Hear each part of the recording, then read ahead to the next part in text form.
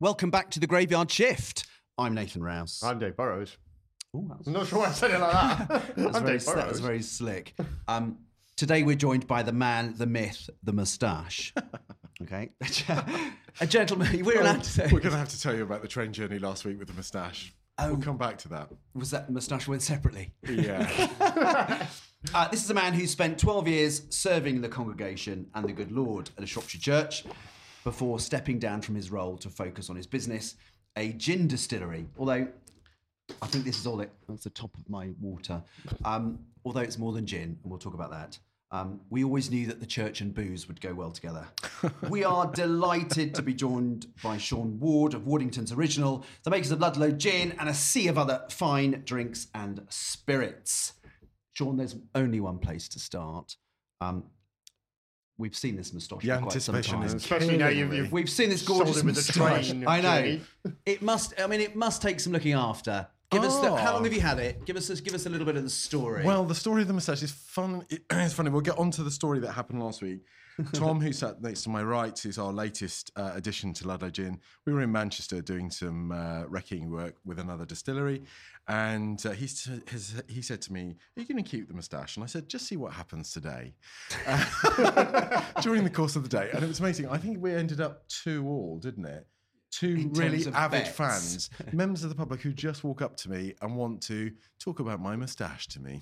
Do they want to stroke it? Do you get people going, can I stroke it? Yeah, it's got. I had, let's say, it was pre-COVID. I was at a kind of alcohol show in Hereford, and a group of girls came up.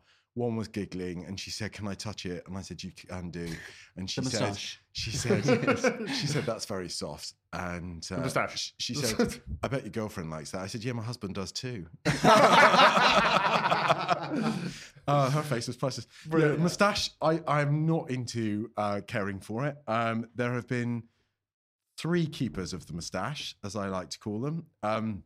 Liam was the creator of the moustache. I used to have a huge beard, like Noah, or Moses. We had this discussion before you came in. Right, so I said, I'm sure I've seen a photo of you with a beard. Yeah, no, I had a bit like a huge beard, and then I went to have my haircut in Longhorn Barbers, which is an institution in Hereford. And Liam, who is absolutely great, just said, "I'm going to cut your beard off." I'm like, "Okay." You're going to have a moustache. And I'm like, okay. Isn't it normally the other way around? Don't you normally go, this is what I want doing? Yeah, but sometimes you just have to trust people, don't you? Trust the process. Yeah, trust the process. And he's really cool. It's a really cool place. So he was the creator of the moustache. And I can't remember when that was, but it was certainly just before Ludlow Gin. I found a picture of myself at Ludlow Spring Food Festival, actually, when I'd had the idea it must have been about that time, about 6 months before, I guess. Okay. And now I can't get rid of it. And then, no, you can't. So trademark now, isn't it? His boss has had a bit of a trim of it after COVID. I just didn't really look after it during COVID. I just shaved my beard. And it is brushed. You know? Like one brush this morning. Really? It's good. I'll tell you what's in it. And then I was at a party. Rice Krispies, a little bit of granola, poached eggs. I was at a party recently in London. A schoolmate of mine, she's a pretty famous comedian these days, Jade Adams. Wow. On the BBC, she's just filming her first series. She's done stuff with Amazon last year. She's absolutely amazing. So I went to a birthday party in London, and these 2 gorgeous guys came up and they were like, "Oh, darling, we need to cut your moustache." And they're hairdressers for BBC Strictly. And so I went in a couple of weeks later. There was somebody really famous sat next to me, but I'm crap with famous people. Yeah, okay. And she was like, "Oh, you're Jade's friend, aren't you?" And I'm like, "I've got no idea who you are." Claudia, but it was really cool. Celebrity recognises you. He kind of shaped it for the first time, so he kind of undercut it. Yeah, I quite like the undercut. So I don't really understand what that means, but that's what it is. But here's a little interesting fact. Can you remember or you won't remember them, but have you ever seen those little weather barometer things where it's a little man and a little woman in a house and they're made of cardboard? They were Victorian, as we're in Victorian Ironbridge. Yeah. And the man would come out or the woman. Yes. Yeah. It was bad weather or good weather. Yeah. Or do you know what controls them coming out of the houses? Blonde hair. Really? Yeah, blonde hair. A kind of twist of long blonde hair. Right. And blonde hair responds to the weather. Really, yeah. So my moustache is a nightmare because you're a walking barometer. Yeah, I am. If it's damp out, right? Okay. It's just like everywhere. I wake up in the morning and it's everywhere. Oh, I love it. Yeah. Whereas if it's a nice dry day, everything's fine. Can you not like weave a man and a woman into each side? That'd be really, but I love the fact that you're convinced about, obviously it's allure, but yet you're still going through the day going, right, let's keep score. Who likes it? Who doesn't like it? It's hilarious. Yeah. So in terms of, I think you asked what I put one thing in it. Okay. It's Empire Beard Balm. Yeah. It's made by a little company in Brighton, and I don't know why. It's just lovely. It smells lovely. Right. It's just the perfect consistency, and that's what goes in. Nice plug for them on the podcast. Occasionally, Get some free stuff. If I'm doing a photo shoot or we're doing something where I'm going to be in front of somebody where it matters, I'll stick a little bit of hair lacquer on my fingers and just keep it. But it is totally natural. But the size of it, so obviously because why, thank you, ma'am. Yeah, the Dick Strawbridge element of it kind of go. That's you control that. Not really. No. Just I'm blessed. Brother. God, we're here talking about. We're supposed to be talking about gin, and we're talking about how you've I'm crafted. blessed. How you've crafted the most amazing. That's all for the podcast. So we'll tell you the story of the train. Last week we went to Manchester, and it was hilarious because I can't remember when there were the two people that got. Yeah, we finished our day. It'd been a really heavy day. We'd gone up to see Manchester Distillery, which is a great place. If you haven't been there, go visit. Okay. You've got a great gin school, all sorts of great things going on. Seb started his gin company 2 years before me. He was really helpful to me when we scaled to do the Craft Gin Club. Yeah, okay. So he really helped me do that. And so we went up to see his gin school. Yeah. And we had a few drinks, got back to the train. Train was absolutely packed, as only it can be in the UK these days. Yeah. So we got to the kind of vestibule at the end of the train, and I said to one of the guys, can you just move over so we can get down into the carriage? And bang, he lost it. The moustache, he couldn't cope. He just wanted to fight. Bang. Really, just literally, the red mist was insane. Yeah. And I'm like, nice polite here question. we go. And I was I was just asking, can I get by? So I got into the train. Then clearly there were people who couldn't get on the train, and that's pretty grim. And you're stood in the train, and then they're outside being very upset. And one particular woman was very upset. You're not flicking the V's, you're not laughing. No, I'm just stood there doing my normal thing. I'm surrounded by football fans who are going, and she picked me out of the crowd. Right, okay. Picked me out of the crowd, pointed at me, and started banging on the window. You, this is your fault. It was amazing. And everybody then starts kicking off either side of me going, oh, Moustache Man's in for it. Moustache Man's in for it. No. So this. And then the police come along and they're stood next to her and she's pointing me out and they're like making mental notes. And then they're walking along to the end of the train to get on to take me off. And I'm like, just because I've got a moustache, this is crazy. You're joking. And then with that, we've been waiting for 20 minutes. The doors close and off we go and we leave them all behind. But then there's a bunch of Norwegians, aren't there? We all get chatting and the Norwegians are like so handsome, it's unreal. It's like beautiful. Yeah, annoying. And one of them just looks like he's dropped from the lap of the gods. He gets up, he's like, I can't do the accent. But go on, so cool. go on, like, do it. I love your moustache, man. Nice. Like this. And you're like, oh my God. Jamaican. Really? Yeah, quite Jamaican. Yeah. And I was like, Jamaican. It was going fine till you put them. This is amazing. I turned to Tom, I was like, okay, so we're 2-1 now. Right. And as we went to get off the train, we then walked past a load of other football fans and the guy goes, great moustache, buddy. Yeah, really great moustache. And they just love it. It's really not a halfway house, is it? It's not a halfway house. No, you've got to be committed. Yeah. But the fact that it takes another additional 2 spaces on the train is why the woman was probably a bit annoyed. So it's staying. It's staying because it is part of the kind of, I don't know, the whole people like a personality. And I think that's what makes our brand different is that we have people and personality behind what we do. We're not just some, bottle with a label on it. Yeah, of course. And it's a reminder, I guess, when people meet you. I mean, I remember bumping into you at Malvern Show and saw the moustache before you. But I think that's a great connector. That's something that, it stands out on your social pictures. It's part of the brand. It's your story. Yeah. This is now the black questions are for you. We're really slick at this. Good opening question. I told you I wasn't going to stick to the script, you're not and now you're making me ask one of the questions. You don't have to do what you like. Should we get on to gin? Let's talk about gin. Now you're going. Yeah, let's talk about gin. Well, you've made me. So it says here. No, it doesn't. So the distillery. Where did that idea come from? What made you sort of go in that direction? Working in the church, I swear. I absolutely swear. It must drive you to booze. Yeah, it does. And I think, it's interesting because I grew up on a council estate in Bristol. Mum was widowed when I was 1 and she was always working because she had to. So she never really had less than 3 jobs. She worked in the on-trade. Her friend, one of her best friends, owned a pub.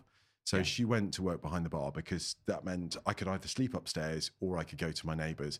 And so pub life became part of our life. And it was a great... Grew up on Coke and crisps. Yeah, well, I was telling Tom this week about what pub life used to be like. I mean, I can't even remember. We didn't open till 12 o'clock. We closed at 3:30 and then we opened again at 7 or something. You know, and Sundays it was 12 till 3 and it was packed because you couldn't buy alcohol in the shops. And there were no shops open. No threshers then. You know, and life was interesting. Mum always wanted to be a licensee, never got the opportunity because she was a widow on her own. But people came into the pubs that she worked in because of her. Right, okay. She was a huge personality and a big smile. And then she ran she cooked in 2 pubs as well. So people came for her food. It was all about, we'll go to Jackie's for lunch, we'll go to Jackie's and do this. And so that was a kind of seed in my mind, I brand suppose. without being a brand, as it were. Definitely. Right, Yeah. And Really, really personality interesting. behind And it. people, if you talk to my friends, they were like my school dinner was 3 times bigger than everyone else because Mum would pack stuff for me to share.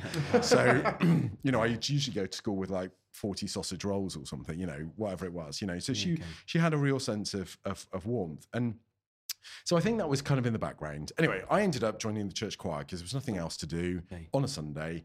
I got into Mum took me to a carol service. I don't know why. She wasn't a churchgoer. Okay. Her mother had been, very much so.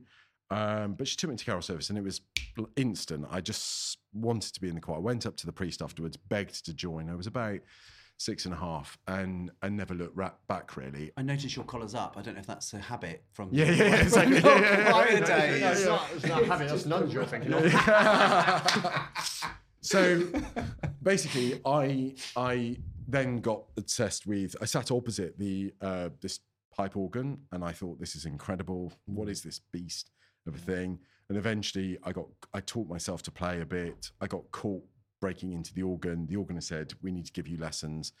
I got a scholarship. I got myself to university. I realised it was my way out of the council estate. Yeah. And I just didn't want to stay in that thing. Also, I was struggling with the idea that I was gay and I needed to move out of my working class. They couldn't have coped. It was white working class Bristol. It was very difficult. So that was that really. What year are we talking? 1996, 97. Okay. So, you know, Freddie Mercury dying. Yeah, okay. Everybody talking about it. Right. Everybody saying, I can't believe he's gay. You know, that's what people around me were talking about. And like, there were some clues. Yeah. It's just like, the moustache being one of them. I kind of got myself to university and realised that organ playing, choir training could be a career for me. So I did that. And of course, lots of gin in the Church of England. Probably people don't know that. Yeah, just tons of gin drinking. So gin drinking, and then also going out, gay pubs, gay clubs, Huddersfield, Manchester, that whole kind of northern scene. That's where I went to university. Yeah. And so gin was always a big part of my life. Wow. That was the Bombay Sapphire days. Can you remember? Still to this day, my wife's favourite, one of my favourite. And Ophir, is it? Because they're quite similar. Ophir is a new thing. Right, okay. Bombay Sapphire, I mean, Bombay Sapphire was the first kind of craft gin. It was like the first one that wasn't Gordon's, wasn't it? Yeah, and we all kept the bottles. We all had them in the bathrooms. Love the bottles. We all had candles in them. You got it. Yeah. So that was, I think it was always there as a theme. And then I met my partner who's organist of Hereford Cathedral. He's just about to celebrate 25 years there. Wow. I eventually moved there. I went to work for an architect's practice. Gosh, my life, crazy. Did all sorts of things. The job at Ludlow came up and I ended up being organist there and clerk of works. So masterminded the restoration of the building. It's big. Yeah. Did a lot of time, long time there, 12 years. Did my bit and thought, I've got to do something else. I love all this, but why am I doing all of this entrepreneurial stuff and not really getting anything out of it myself? Fixed environment. So I just started to think about doing other stuff. I dabbled in the piano world for a bit. I had a friend who had a piano factory and he was really kind to me and said, come and work for me a day a week and just dabble and see. And I thought, I could do this. You know, I've got a taste of a business. I've got that entrepreneurial spirit. I've always done crazy stuff. And St. Lawrence's Ludlow was, you know, a huge tourism venue. So my whole life was inventing ways of bringing money. Right. Okay. And so I was always in that sphere. I'd been following a gin distiller called Rupert Conker Gin in Dorset on Instagram. He'd been a surveyor. We had a similar story. Similar stories. And I'd watched him buy his first still, sell his car to start his business with his wife. It was all in the back of my head. Hadn't put two and two together. We were on holiday, pretty knackered after Christmas. It was New Year. Went on a run, 10K run. That was on December the 20... No, it was about December the 30th. 2 days before, I'd had a dinner with my in-laws. My sister-in-law, she shoved a bit of apple brandy under my nose and said, "Oh, my neighbour's made this." Quick as a flash, she looked at me and went, "You could do this." Right, okay. Didn't think about it at all. Went for a run 2 days later and just had a eureka moment. I ran past a gin distillery and thought, nobody's made Ludlow Gin. How the hell do I make gin? I need to make Ludlow Gin. And that was there's a picture of me I kept when I got back from that run. That was the moment. And I wrote to Rupert, I asked him 10 questions. He wrote back, amazing. And within 2 weeks, I'd applied for a license.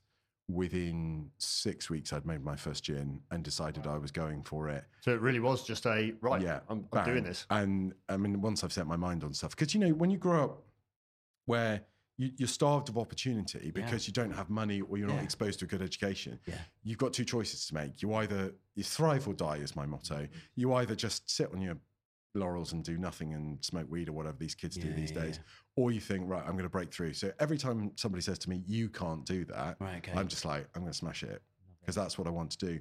So where's that drive though? Where is that? Is any of it spiritual? Is it you're working in spirits and having had your church background? Well, yeah, nice. Literally just came to me.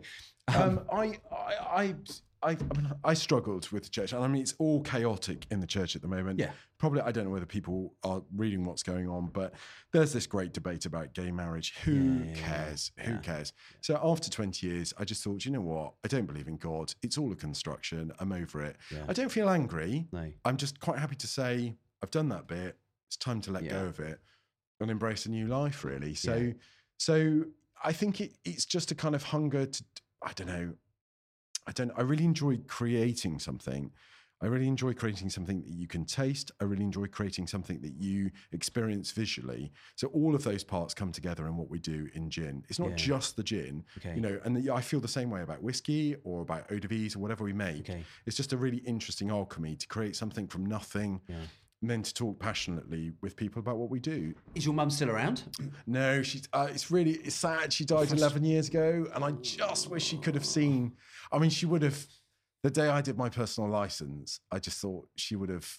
Right. I told you would, because I really struggled as a working class boy. Just kind of, I felt a bit angry with her, really. Because it just wasn't her fault. She had no opportunity at all. Yeah. So I think it would have been really funny for her to have seen this, after all these years. Well, why the bloody hell did you go to music college, and all that sort of and you wasted all that money. I can't do her accent anymore. She was broad Bristolian. You love her? She's also from Jamaica. Yeah, she was. Yeah.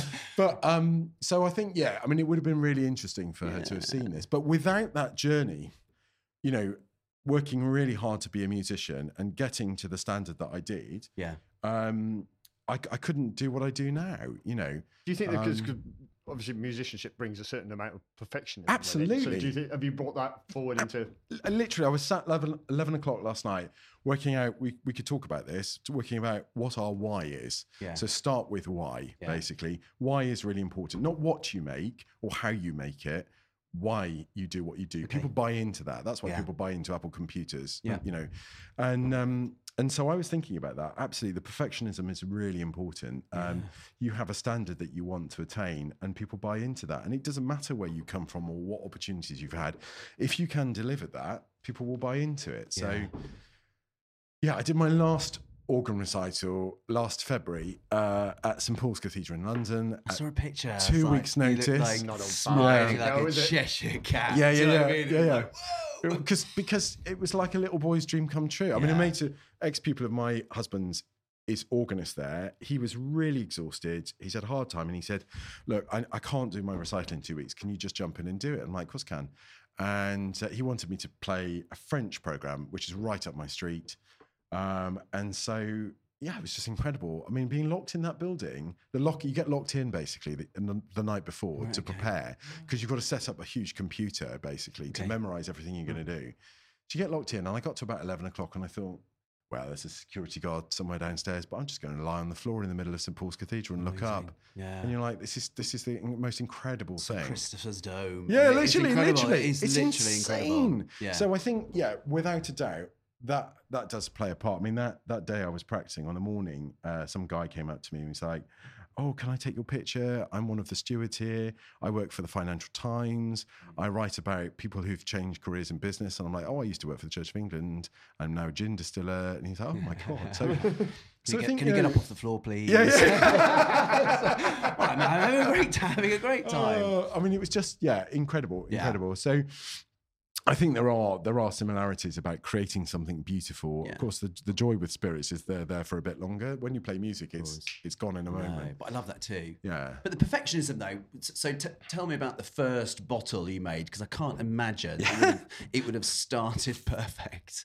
Oh well, Or did I think. it? Well, we got Tom and I went to Manchester on Saturday, and we were making. It's a great experience to look at this gin score. You turn up, you make a bottle of gin, you go. So this is the first time Tom's made a bottle of gin.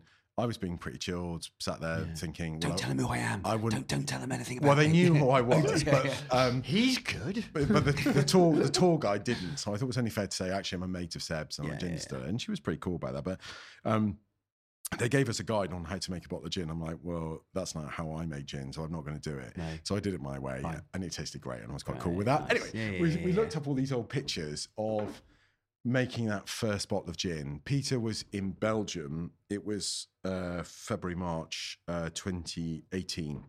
He'd gone to Belgium. It snowed really badly, if you can remember that back that far. It was a really, really, really thick snow. It's the worst snow we've had in years.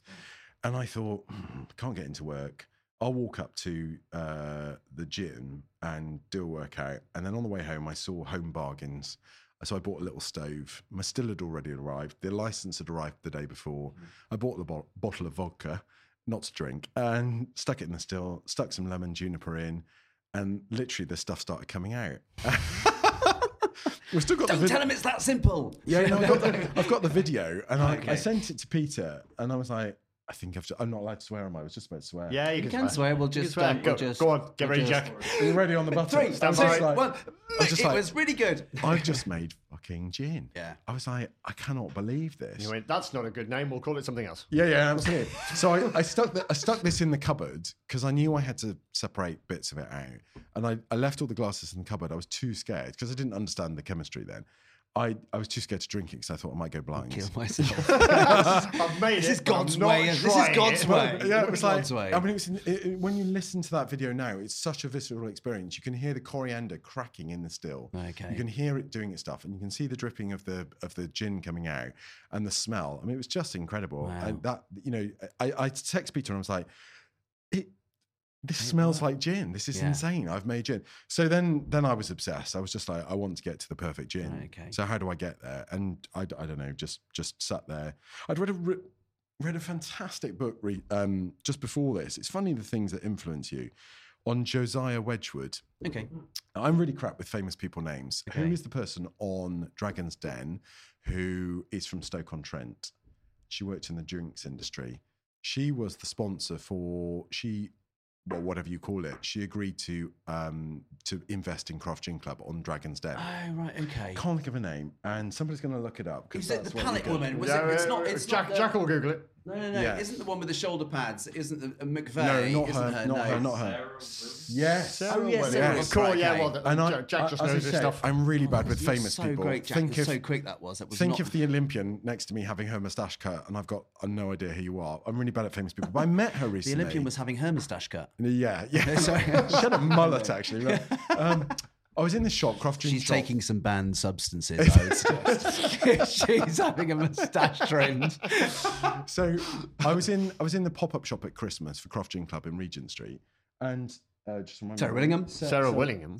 Sarah Willingham popped in, and she was just wonderful to me. Really, really lovely, generous with her time, absolutely lovely. And I said, she was asking me about my story, and I said, "Oh, you're from Stoke, aren't you?" I'd remembered that bit. No idea what your name is, but I know you from I Stoke. knew from Stoke. And so I told her about this book she asked me how I started. And I said, well, I'd read this book about Josiah Wedgwood. She went, oh, Josiah Wedgwood, what a hero. And I said, did you know that he'd invented the buy one, get one free, the mail order catalogue, interest free, everything that we Really? do in marketing, Really? Josiah Wedgwood invented. No way. He was the one who had the showroom in central London, Right, okay. all of that stuff. Yeah. And he was a genius, but he was born into abject poverty in the Stoke area, absolutely terrible poverty. He became an apprentice potter. He then started inventing, I think he had like 4 or 5 inventions before he got to the famous thing, jasperware, the blue pottery or green that we all know. Yeah. And it took him 3,000 experiments to get to jasperware. And you can see they've got these little China porcelain samples all in the museum at Wedgwood. His story was insane. I mean, he lost his leg as well later on in life. This is the 18th century. He had his leg cut off. He survived that operation. He built this great factory. Employing tens of thousands of people. And on the opening day, so I love about him, it was such a personal story. He was so passionate about what he was doing. On his opening day, he set up a potter's wheel, manually operated, with a treadle.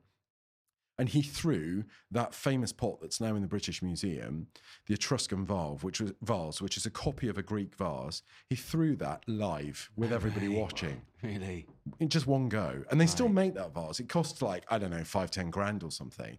And when you watch them make it, the skill involved is insane. And he just stood there in front of his crowd and went, this is me. This is my passion. This is so not quite chucking a bottle of vodka in with a bit of coriander and then going, look at my God, I've made gin. This wonder from you going, bloody hell. But that is the same. That is what we do. I mean, there is an alchemy behind what we do. Yeah. It's not easy. I mean, I'm not going to spare Tom's blushes about what we did on Saturday, but just throwing stuff in it just doesn't come out.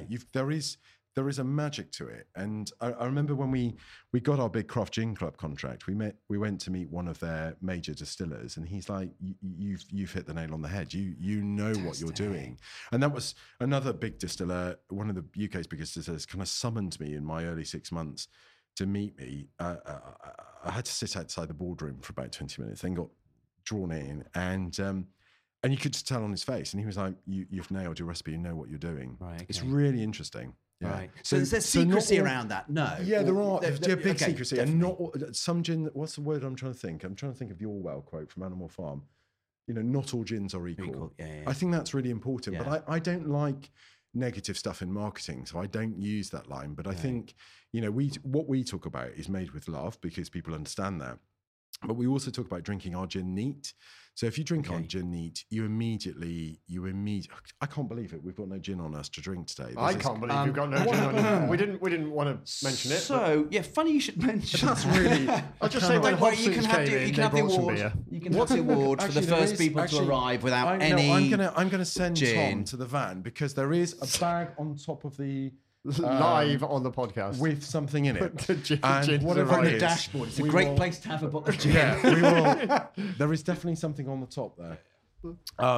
So I think it is. There is a magic to it, really, and I think that is important. But does that get swept up with the mania of gin? Because in the last 10, 12 years, because I was sort of thinking, is gin... The gin bubble. Is gin done? Let's talk about the gin bubble. Because I thought, is gin done? As in, I know you're moving on and you're ahead of the curve, so you're obviously trying loads of other fine spirits and whiskies and those sorts of things. Yeah.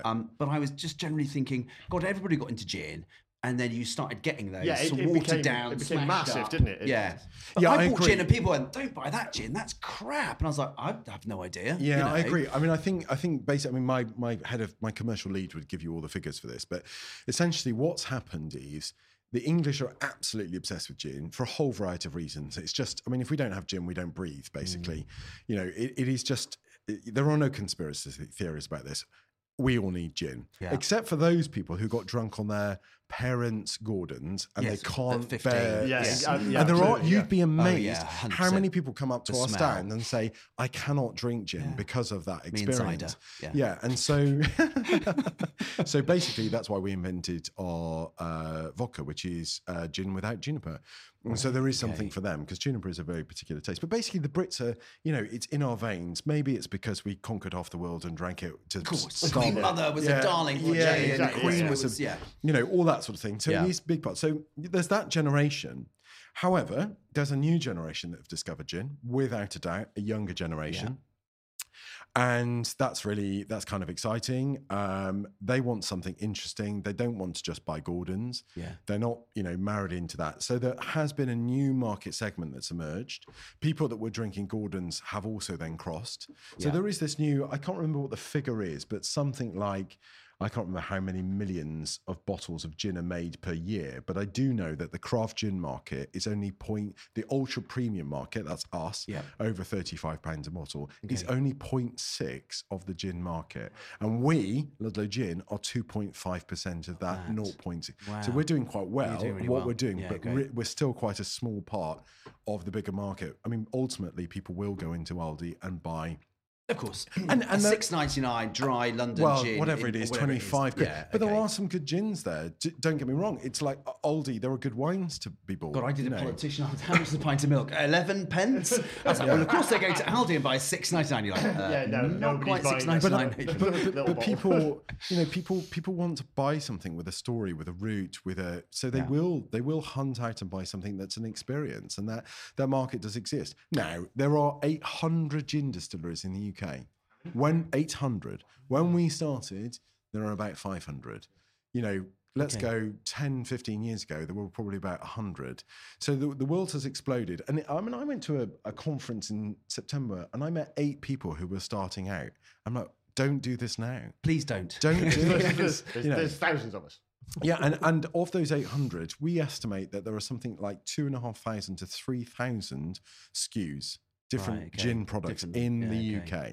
So it's a competitive market. But then how are we going to school people then? How do you, when people come to you and you go, it's different, it's artisan, it's 35 quid. Look, I know it's probably more than Gordon's, which might be whatever. Yeah, I mean, ours is 40. 11p. Is it? So how do you... So you can pay for... So you're saying have it neat, as in then you No, get that's important to... I think I would say when I'm meeting a customer at a show, try us neat. Right, okay. Because if you can drink it neat...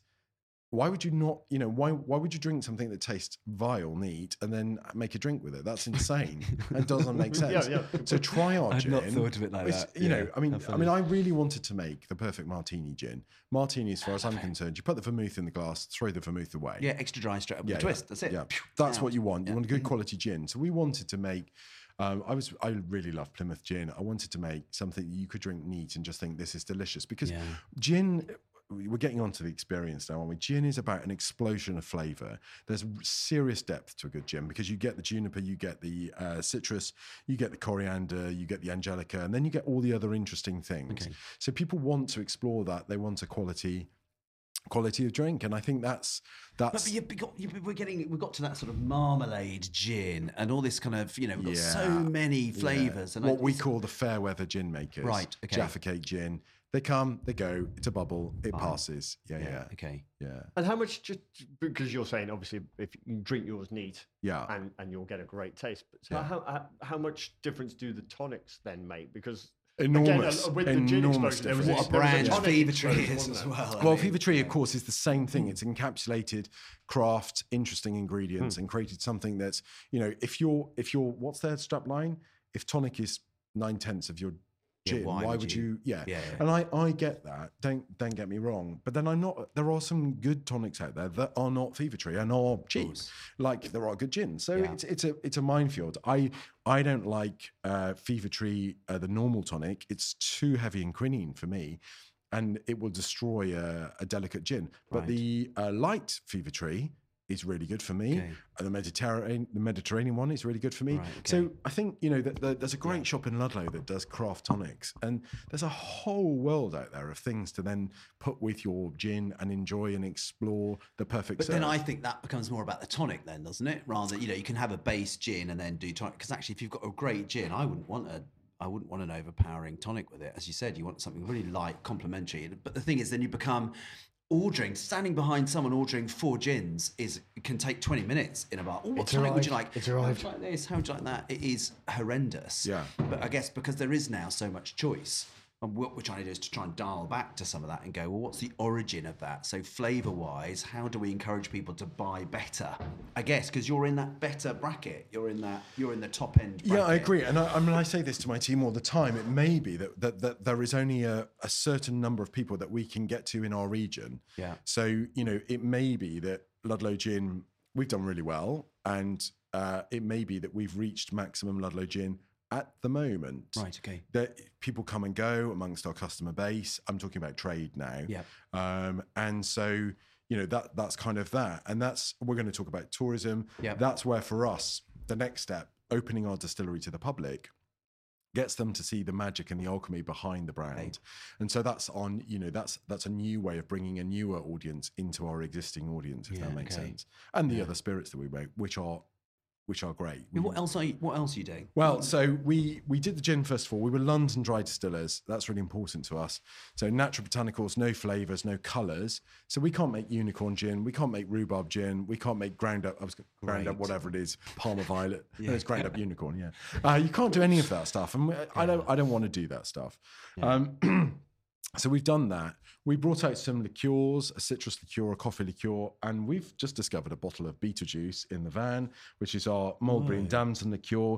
Really, really successful. Great. They're great products. I loved your triple cello. Yeah, okay, that's the same. Yeah, I mean, that's just great. Good. It's great stuff. So really that's been really good fun for us. We brought out a range of vodkas.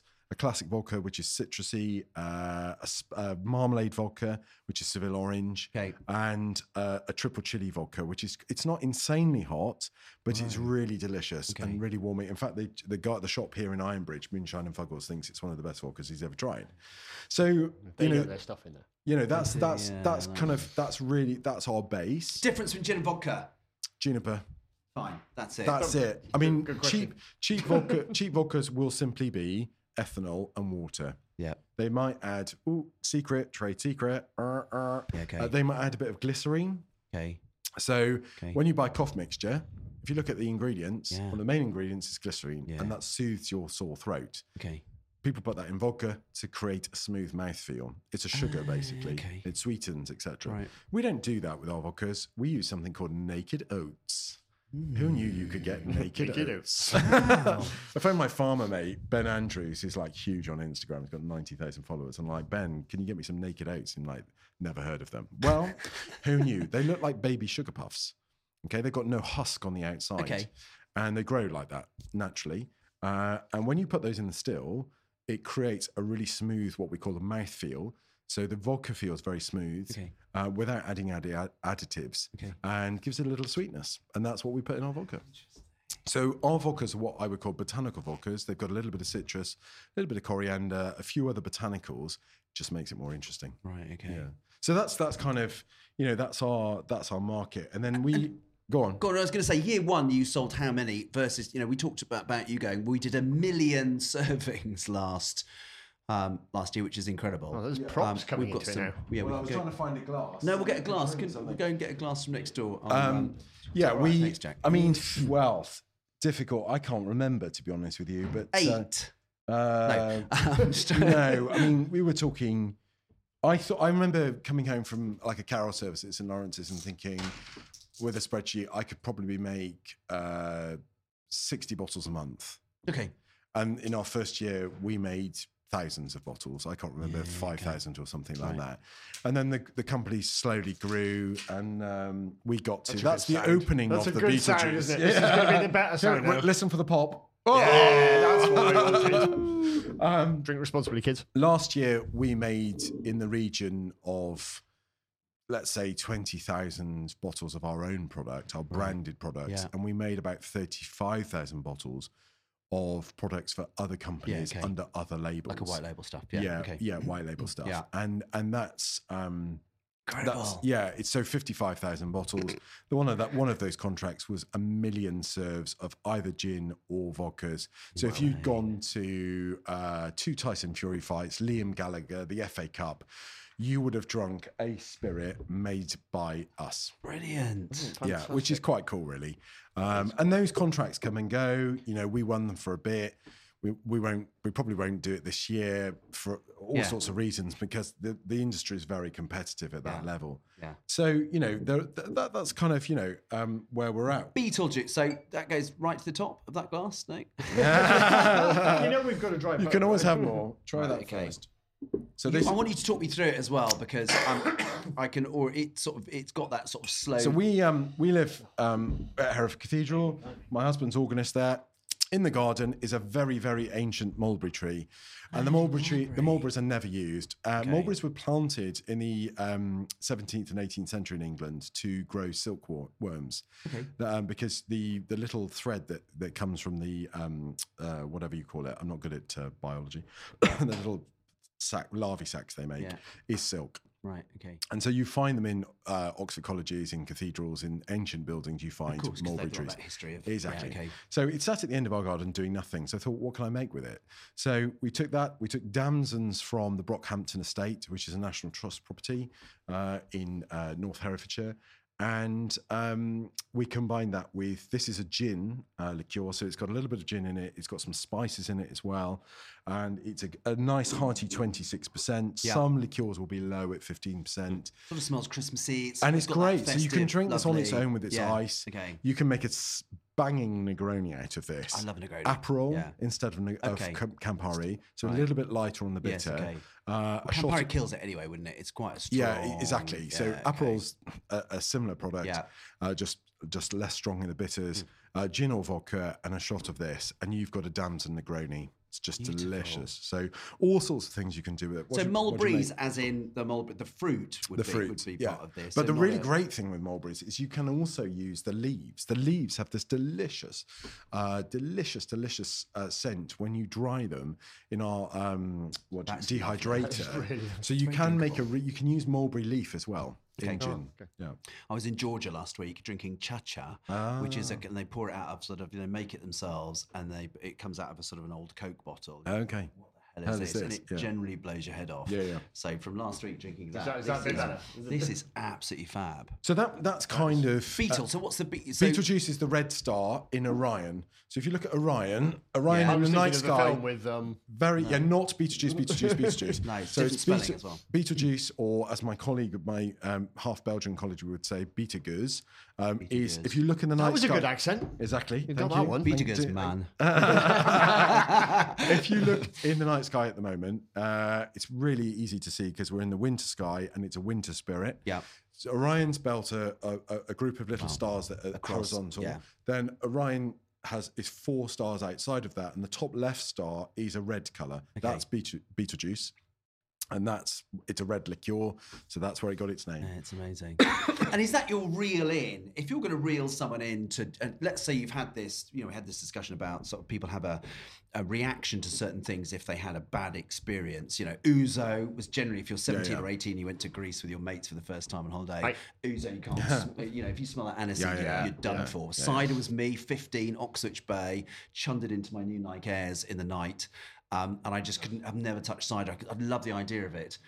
Even a kind of, when Magnus were doing it with pints of ice, you're like, I'd love one of those, but I just couldn't go near it. That's so is this a great lead in then? If someone doesn't like gin, that's why. Spectacular. So that's why we brought out the liqueurs originally, because not everybody likes gin, and so the Project X, the coffee liqueur, and Triple are made from vodka. They're not gin based. Okay. And then this was this works really well with a little bit of gin in it. So that's kind of that really. So what's to stop you? I think the problem with gin, I guess, because of the base, is that people did start getting quite into the flavours and their creations. Yeah. Do you have to stop yourself in some respects from being this sort of uber creative who wants to, let's throw a bit of this in, let's throw a bit of that in, to try and go, let's just make a bloody good Have gin. you ever done Myers-Briggs personality test?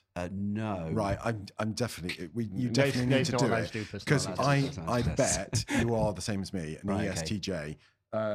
Some of my team have done theirs. They're introverts. You're the same as you've got. Very introverted. Yeah, are you? I did have a great moustache last year as well. Basically, I'm a classic entrepreneur. I'm a classic ESTJ. I want to create all the time and be inventive. Yeah. That does not always a business make. Fine. So I have to be locked in the playroom with my toys to occupy myself sometimes. But we broadly speaking, we launched 4 gins. One of them was an accident. So the first one was our first child, Ludlow Dry. Yeah. Then we dreamt of doing something ultra citrusy. I got an accident in my decimal place, and it came out as mega citrus. Our third one, we really wanted a spice gin. Okay. And then by accident, we had the 4th child, which was hibiscus, orange and pink peppercorn. So that was our kind of first.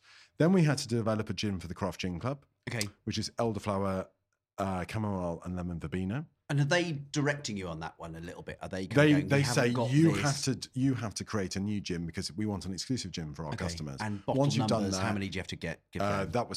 They came up to me the Farm and Deli show and said, we've been looking at you. We like the look of you. We want 35. And they walked off, and I turned to Camilla from What a Pickle, another great Shropshire company, and I said, I can't swear again. Beep. Pickle. I said, Can't beep yourself. I think that's 35. Beep. I think that's 35,000 bottles. And it turned out to be an order for 50,000. At the height of COVID, they were doing 125,000 bottles per month. Incredible. So it was a real gift because from a marketing perspective, we launched on March the 8th.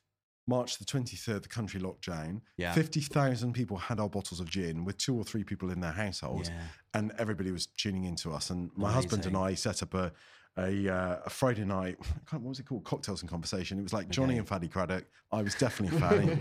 And it was just so hilarious because Peter's a great introvert, but he was brilliant. He was just sat there going, don't forget, Shaun, to tell the readers at home what the prize is this week. I like it. And we just got slowly drunk on these things. Nice. It was great. Fantastic.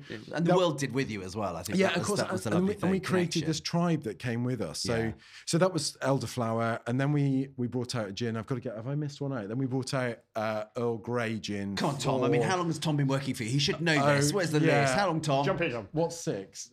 Oh yes, then we brought out. He's good. We did a gin for the Philharmonia Orchestra in London during lockdown. That was Seville Orange, and then we did Earl Grey gin for the Queen's Platinum Jubilee, and that's where it stops. And then Navy Strength is just a stronger version of Ludlow Dry. Yeah. So that's where it stops, and we've got to be a bit careful because the market's getting saturated with our gins. Yeah. Okay. We will do something slightly more interesting this year. We'll probably bring out some distillery specials that you can only buy when you come to the distillery. Okay. And we've got a really great concept of gin apothecary. So if you come to the distillery, you can have a little 10-minute consultation with one of us. Really nice. A bit like a perfumier. Or we'll feel your chakras. I love that. And I'm signing Laura up for this. Rustle with your corianders. That's it. And we'll write you a prescription. Okay. And then we'll make you. Again, you can get it on the NHS. That's it. We will make you your personal bottle of gin there and then. I love it. That's a great idea. So it's just a fun little idea, which you can then reorder.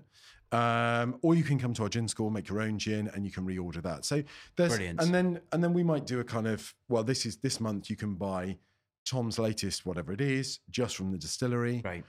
So there are things like that to become a bit more imaginative. And that's part of this tourism. Let's get that in because that's part of your focus. The craft, to make the artisan, the love, what goes on behind the scenes. But instead of it being behind, this is the secrets and behind the scenes. You're actually going to open that out now. Exactly. And go, come and have a look. Come and see us. So there's a huge. And when does that all start? Is that exclusive? Like all tomorrow. things, we were supposed to sign the lease weeks ago, and lawyers are doing all their lawyery things. There are things leaking out into the public that we're moving, but we've got to that stage now. We're just waiting. Fascinated what you're doing there. Hanging on. It's really, really exciting. So, can I book us in? Can we be the first? Can we team corporate? We haven't had an away day for a while. Yeah, we need. All right. That's one of the great things we want to be bringing in corporate kind of days and things like that. So that's interesting. But I will say we've got some other new products coming out this year. Okay. We've been developing fruit gins. Now, I wouldn't have wanted to do that 5 years ago. Okay. I would have said we're a London dry distiller.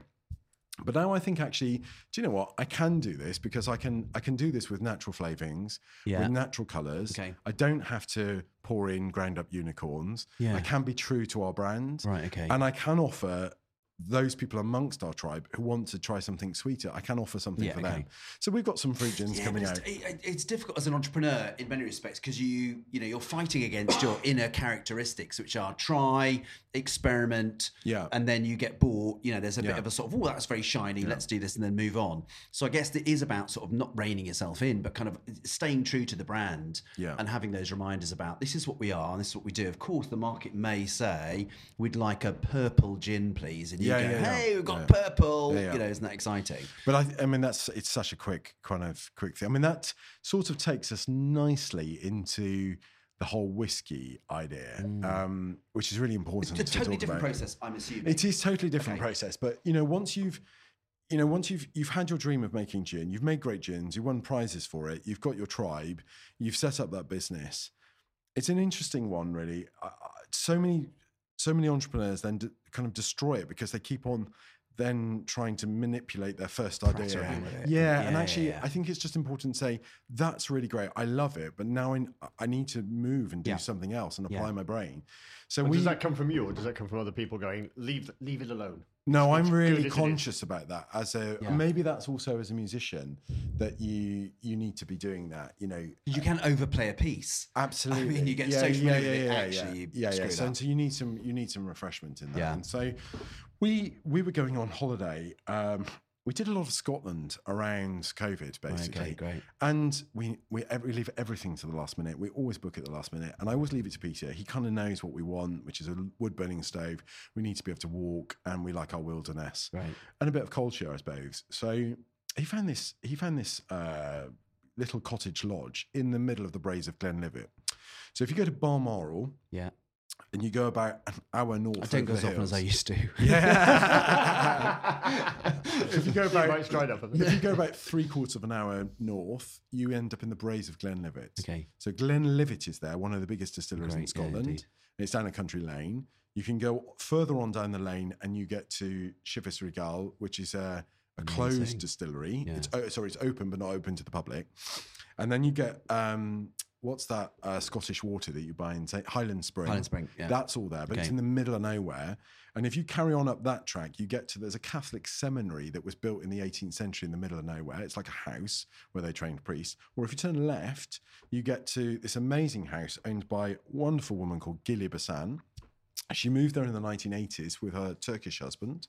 He was a photographer and she was a food writer. And they wrote the first Turkish cookery book in English. In the middle of the Braes of Glen. No. And she brought up two children there. Her husband left her, and she was. It's literally in the wilderness. Wow. When it snows, she sent me a picture 2 weeks ago. When it snows, you have to ski from her house to the village with a sledge with your supplies. You leave the Land Rover there, and then you get wherever you've got to. Back.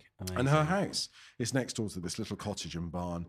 She cooks. I mean, the food is absolutely that's insane. part of your... That's like you stay in the cottage, she cooks for you. She doesn't cook for her normal guests. Right, okay. But she was like, I like these guys. There's something special here. There's a magic to these guys. We all got on instantly. Brilliant. And so she hosts. These people come in for Pernod Ricard, which is one of the big drinks companies. They own lots of Scottish distilleries. Yeah. These famous people come in, or rich people, by helicopter. They fly into her house, and she gives them a day of tasting Scottish food, which her son has gone out and foraged and hunted. Oh, wow. And she's then, whatever she does, wonderful cures and ferments and all sorts of things. So it's just the most amazing Scottish experience. And in those hills, I sat in that place, looking out in this incredible landscape, total wilderness. There were 200 illicit Scottish whiskey stills. So people were making whiskey with a tiny little still, just like our gin still, and they would fold the whole thing up and stick it on their horse and then run from the excisemen. And they would make their whiskey wherever they could, and they would then bury it in the ground and come back a couple of years later, a year later. They probably put botanicals in as well, so to help with flavouring. Yeah. But that's where the whole kind of cask conditioning of whiskey comes from, is this hiding it from the exciseman and thinking, oh, this is quite good. Right. 60 to 70% of the flavour of whiskey comes from the cask. So that's where it's all the kind of magic alchemy. Did you know? Right, I mean, if you're into marketing and PR, single malt whiskey was invented in the 1960s.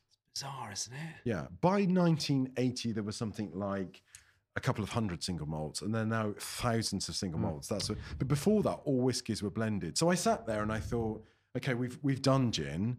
How do I make whiskey? And I came up with a little plan. I thought, well, I could get this still. You need to make beer. So you make your beer, you ferment your beer, you then distill it, you lay it down in a barrel. And I came up with a plan. At the bottom of my list, a really good friend, Mike Hardingham, had launched his gin distillery the same year we'd launched it, just outside of Ludlow, 2018. And we would meet up before COVID and have some, chats about distilling. And I had his name right at the bottom of my task list, thinking one day I should ask him what his long-term plans are. And after COVID, he said, come up, I'm distilling apple brandy tomorrow. Come and have a day. 20 minutes into the conversation, he was like, do you want to buy me out? I'm like, Oh, really? Oh, blimey, cheap. A drink. Oh, right. And his product is incredible. He's a perfectionist. He's obsessed with what he's done. He's created a beautiful product.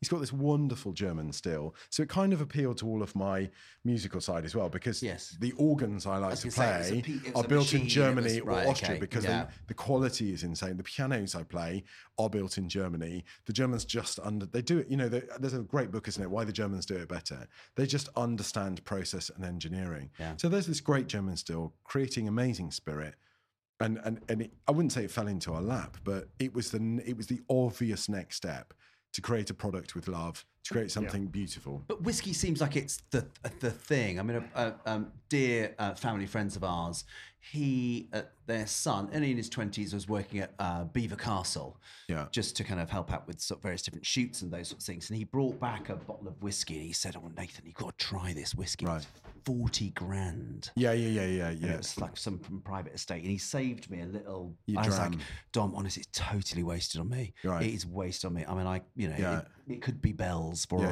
don't waste it." He's like, no, you got to try this. It's amazing. And I drank it, and I was like, yeah, I mean, it is wasted on me. Yeah. And the bottle itself, the empty bottle's worth $1 grand. Yeah. So a couple of the guys had given him a couple of bottles of leftover and sort of said, "Look, do you want the dregs?" And he was like, because the bottle's worth $1 grand, and actually each shot of this is probably worth about 6,000 quid. But I mean, it was amazing. It was what an experience. But whiskey, again, like barrels of whiskey are selling for huge amounts of money. Is there an element of that's the trend and that will always outlive gin, or is that? I think it's a different market. Yeah. It's an international market. As we've just discovered, it's a new market. It's only since the 1960s. Before that, whiskies were traditionally made by grocers. So Johnny Walker and they were grocers in Edinburgh and Glasgow, and they were making blends, and people were buying the grocer's blend, and they were usually blends of grain, etc. The single malt becomes it's a single malt barley, etc., etc. The process gets more refined. And that would be your plan. It would be. It's what we do. It's what we do. Okay. Yeah, I mean, we rebranded Mike's existing spirit. We changed the way it was proofed. We changed the way it was filtering, and we relaunched that 18 months ago. We've only got, generally speaking, 400 bottles every 6 months. So that's one cask every 6 months.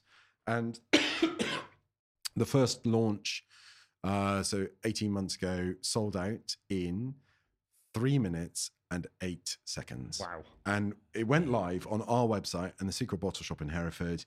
And the steam was just coming out of the computer. We'd never seen anything like it. Steve was screaming his tits off in the corner, going, "I can't cope. And was that down to clever marketing? Did you build up? Whiskey has it's coming. Whiskey has a bigger following. It's nationwide. Yeah. People want to invest in it. They're interested in interesting bottlings. So is it more of a commodity than say gin is? Yeah. So I mean, we've just sold a series of casks that we laid down last year to private investors, and we'll be opening that scheme from April to the public. You'll be able to buy a cask of Ludlow whiskey for around £6,500–7,000, depending on the strength of it. Yeah. That's kept in our warehouse for 3 years, and then you can choose. There's a couple of options. We may offer to buy it back and bottle it and give you some interest. Yeah. Or you may bottle it and keep it for your family, or bottle some of it, etc., etc. And people, they're just obsessed with that. Really interested. I mean, we've not struggled to sell those casks. It's been a fascinating. So we make a. I wouldn't call it's almost like buying it on bond, traditionally how you would have done it with wine, I guess. Absolutely. That's exactly what it is. Age it, and then when I sell it. So I've got a contact this morning. He's just texted me before we started recording. That's Richard Foster from Exploring English Whiskey. He's a membership group. They've bought a cask. You can age our whiskey for 3 years. It's very, very refined when it's coming out of the still. So 3 years is enough. But he's going to go for 4 or 5 years, and he wants us to finish it in a mezcal cask. Ooh, lovely. Which is a great idea. Yeah, so, really nice. That's a really interesting... So kind of softer than tequila, but with a... it will just give it... So, as I say, we put our whiskey... So we use 4 parts English distiller's malt. Yeah. It's high in sugars, and 1 part Scottish peated malt. Okay. So our whiskey is gently peated. Yeah. It then goes into a Speyside cask, which has been used once in America with bourbon. then broken down and shipped to the UK, remade into a barrel, and then used for Speyside, probably for 12 years, 10 years. Okay. So it's got some bourbon in it. Yeah. The bourbon's come out. It's then probably got 1.5 litres of whiskey in it. There may be some more sloshing about in the bottom. Yeah. We put our whiskey in there for 3 years. Yeah. And then we cask finish. So if the barrel's new, say we use a sherry barrel, we put it in there for a month or 2. If we use that barrel a second time, then we double that time to 2 or 4 months. Okay. And each time we use it, we have to double that time. And then after 4 or 5 uses, that barrel's dead. Yeah, okay. So we did one, we've done a couple now. We did a sherry cask, Olorosa sherry. It gives it a very tobacco, dark feel. It's insane, just delicious. We've done an Isla cask. We're about to do a Pedro Jimenez cask, which is another sherry. Nice, sherry, yeah. We'll be doing a red wine cask, a port cask, a Madeira cask. So those are our traditional. And part of that is experimentation, but of course there's a load of history behind that. Lots of people do that. It's not you going out on a limb particularly. No, that's where I need to create a product that will sell. Yeah. I can grow my business. I know that people are into sherry casks, Madeira port. But if customers come along, trade customers, and they want to do something quirky, like stick it in a beer barrel, which has stout in it, great, because we're not going to do that. No, they can do it. We'll work out whether it's any good or not. Yeah, everybody's a winner. Yeah. So yeah, it's a fun world. It's never-ending experimenting. Yeah. We're aiming to produce 15,000 bottles of whiskey a year. That's about 1 cask a week. Yeah. So on Thursdays will be brew day. It ferments Friday, Saturday, Sunday. We'll be distilling Monday, Tuesday, Wednesday. So cycle of when you come to see the distillery, you walk in, the smell of malt is insane in that brew. So it's just part of increasing that story. And then when we've got that whiskey still, we can do other fun things like cider brandy. We make a lot of that. It's a very popular product. It's utterly delicious, and we make grape brandy. Yeah. We can make eau de vie from fruits. A grappa, like a kind of... Yeah, that's it. So we can take those damsons or mulberries, we could put that in a barrel with some sugar and some yeast and create a high-strength wine. If you distill that, you get an eau de vie that comes out, which is just clear, ready to drink, fruit-based spirit. So it's just, we've got about 30 products now. It's crazy. It's really, from 1 to 3 crazy. to you know what I mean? It's like it's like that. It's crazy. Insane. But also, it sort of still fits under that sort of artisan banner. I guess when do you want to get rid of that? Is there a time where you go, I don't want that to sort of own me to some degree. I want to be bigger than that. Is there ever that? Or can you always keep that artisan but with a massive brand? I mean, we've seen other brands, change. Chase Gin sold out last year to Diageo. Diageo have stripped out the distillery, sacked the staff, reduced the bottle price from 40 quid to 25 or 20 quid. Okay. And I think... But the public might not know that. They know that's it. The problem. They know do it. they? And I think they've stopped buying it locally. Yeah. But of course, that's of no interest to Diageo. Diageo can now sell it nationally. Yeah. And so that's where that is. It's quite well known really that large brands like Diageo or Pernod Ricard, they can't create craft spirits because they can't create that craft story. So what they'll do is they go away and buy a craft distillery, own that story, scale it. Yeah. I think for us, that's not what we're about. We want to stay in that region for Ludlow Gin. Yeah. Occasionally we'll have, a blip where we get Craft Gin Club or Waitrose or whatever it is. But the whiskey is incredible because we can get to an international market. Yeah. Straight away. Yeah, I've got a friend of mine who said, I bought 25 grand's worth of whiskey at Christmas because I think it's going to be a great bet. Do you want to, there's 25 grand left, do you want it? I was like, I'm not massively sure, if you've really. Got, Norfolk whiskey. I was like, Oh, no, the English whiskey company. If you've got money to spare and you've got time to spare, it's a great investment because you'll make more than you will do sticking your money in a nicer. Yeah. Basically. So more fun. Yeah. It's a bit more fun than just going to the bank and going. Just a quickie on music before we wind up. Music obviously is important to you as gin or as the business. Yeah. In many respects, sort of two kind of, I guess, now lifelong passions. Yeah. I wanted you to describe a sort of a perfect evening. A kind of, what would you listen to or play? Who would you be with? What are you sipping? What's your kind of... Everybody, it's really good. What are you pairing with what you're sipping? You didn't use the F. You didn't use the F word. Not the big Which word. one? Which one? What's your favourite gin? Because that drives me I mad. hate that. No, we're not having that. I really hate that, and that's really Whichever one's in difficult. front of me is generally my favourite. Yeah, that's it. Yeah. The next one. But isn't that the point? It's the experience. Whoever's made that drink for you, it's made with love. When you go to somebody's house, you eat food with them, it's made with love. You're not worried about the quality of the food. It's the experience of being with someone. So I think, it's an interesting one. Last night I got home, I cooked supper. I thought, I just want something quick. I made a keema curry. With some curry paste. It was really delicious, really enjoyed it. We sat there, we didn't drink because we had too much drink recently. We've got a heavy weekend coming up. We're both organists. We both listen to Bach. Yeah. We had a Bach cantata on in the background. There were various tunes that are quite famous, and the familiarity of that is like having a comfort blanket around you, But we were lucky this year, very lucky. We both love playing the piano. We're organists, but the piano is like a private passion. It's our time to make music. Yeah. The organ is a very public thing to do because it's in a public building. So we were really lucky this year. We had a couple of friends tragically die over the last couple of years. And we thought, well, everybody has that experience. You get to a certain age, don't you? And the weddings stop and then the early deaths start happening, and you just think, what is life about? We're really lucky. We've been together 25 years. It's insane. Or as Peter said this morning, over 25 years. That's just insane. Is he counting? No, he's definitely counting. He said to me the other day, we missed our 100th birthday last year on March the 3rd because he's obsessed with numbers. Okay. You were X-old and I was X-old, Right, okay. 43 and 57, we would have been 100. But so we had these friends, and we've always dreamt of owning an amazing piano when we retired. That was our thing. We'll get to retirement, we'll buy this dream piano, and there are a few dream piano makes out there to buy. And then various friends died, and I thought, why are we waiting when we might not actually be alive? That's just insanity. So we kind of cobbled our brains together and thought, how can we afford this now? How can we sell X, Y, Z? How can it be a business expense? Definitely not a business in gin expense. School, I'm sure there's someone playing the piano as you come in. You will. I think it's a connection. You're connected to music.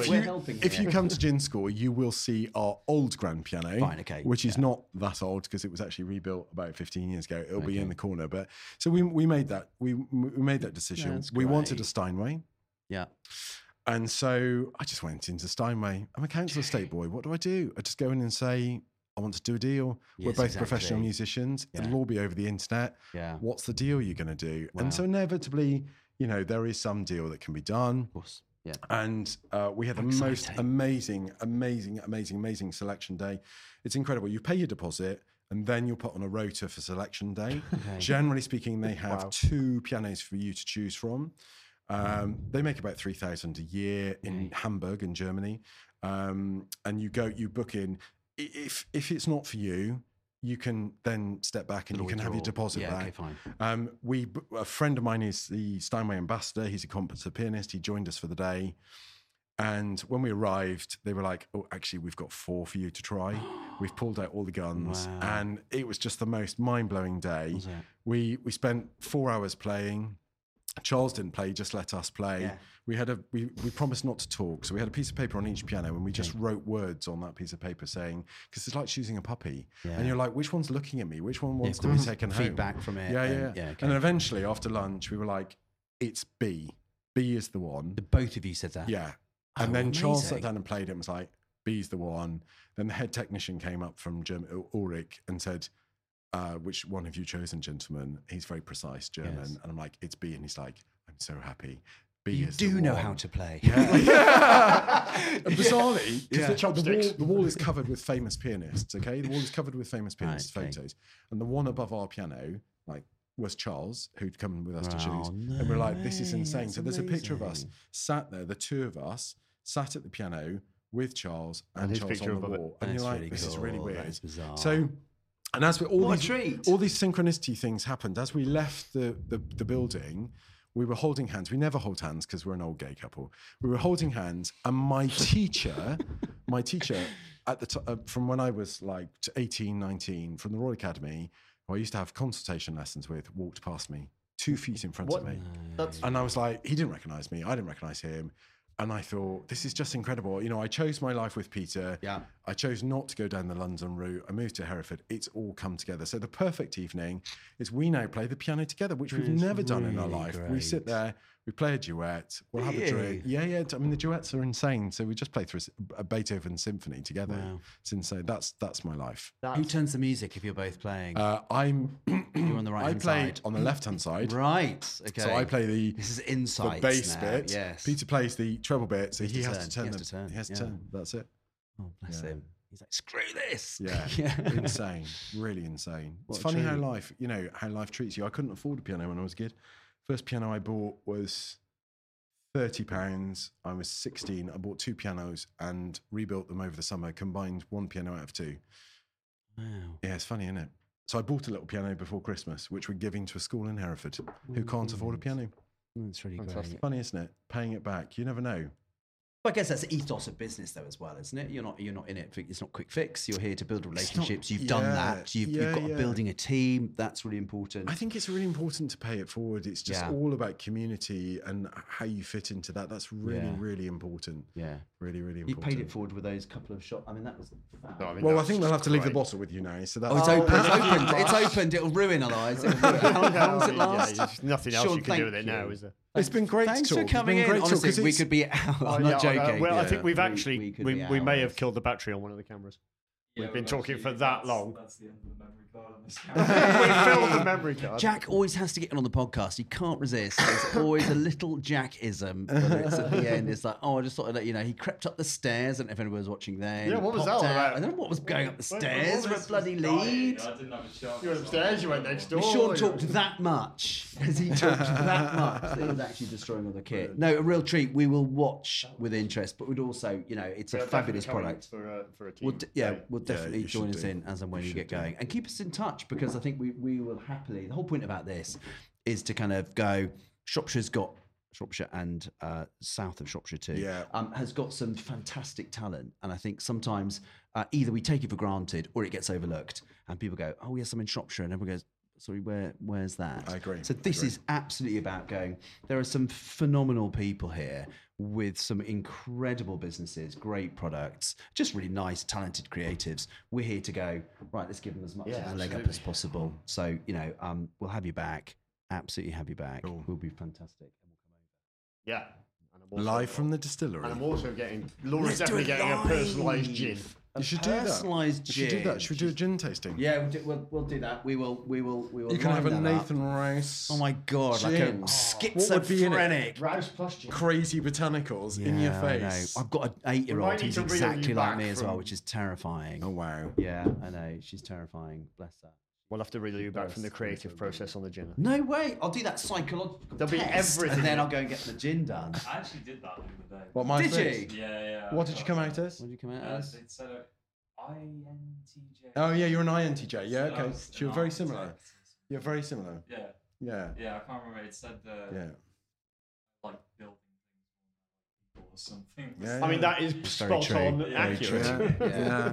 Really, really interesting. What about punctuality? Is that ever meant? Does that come out, So Jack? harsh. It does actually say something about that. We do it with all our team. We do it with all our team. It's really Do you? because I think we're gonna it have just to do it. it helps everybody understand how you're hardwired. Right. Okay. So if you can be honest about how you're hardwired, it really helps me understand what my strong points, what my weak points, and then really focus on what support I need to make me work. Yeah. Okay. It's just a great. Does it give other people sort of the tools as well to almost legitimise going, you're not good at this? Yeah, that's my hope. It's just I discovered it from the Church of England because they do it with clergy basically, and then one of the clergy said to me, "Oh, you should do it. You can do it online for free, but we use the official tool. It's called the instrument. Okay. You pay 60 quid, and then at the end it'll say, this is your type, and these are your potential blind spots. Okay. Now, those won't necessarily be your blind spots, but it helps you understand how you process things. Okay. And it's Maybe so we should true get for me. someone in to do it as a live pod, and we'll take our tests as we go through it. Yeah, we do it as a. The worrying thing is that I possibly know I think we all know. But I think so. We call it Ben, my commercial lead. He calls it burning platform. So when you sit in a meeting, at the end you have your burning platform, which is I'm struggling with this. Yeah. Can I share this? Yeah. And actually, then usually there'll be somebody else on the team who can say, well, just do this. Yeah, of course. Yeah, I mean, we had that this morning, didn't we? I came in and Ben's like, oh, I can't deal with this. I'm like, no, it's easy. Just do this. Fine. Yeah. You know. You idiot, you're fired. Yeah. I mean, so bloody basic. No, okay. Yeah. Bless you. Thank Cool. you, Shaun. Thank Thanks you. so much. Well done, everybody.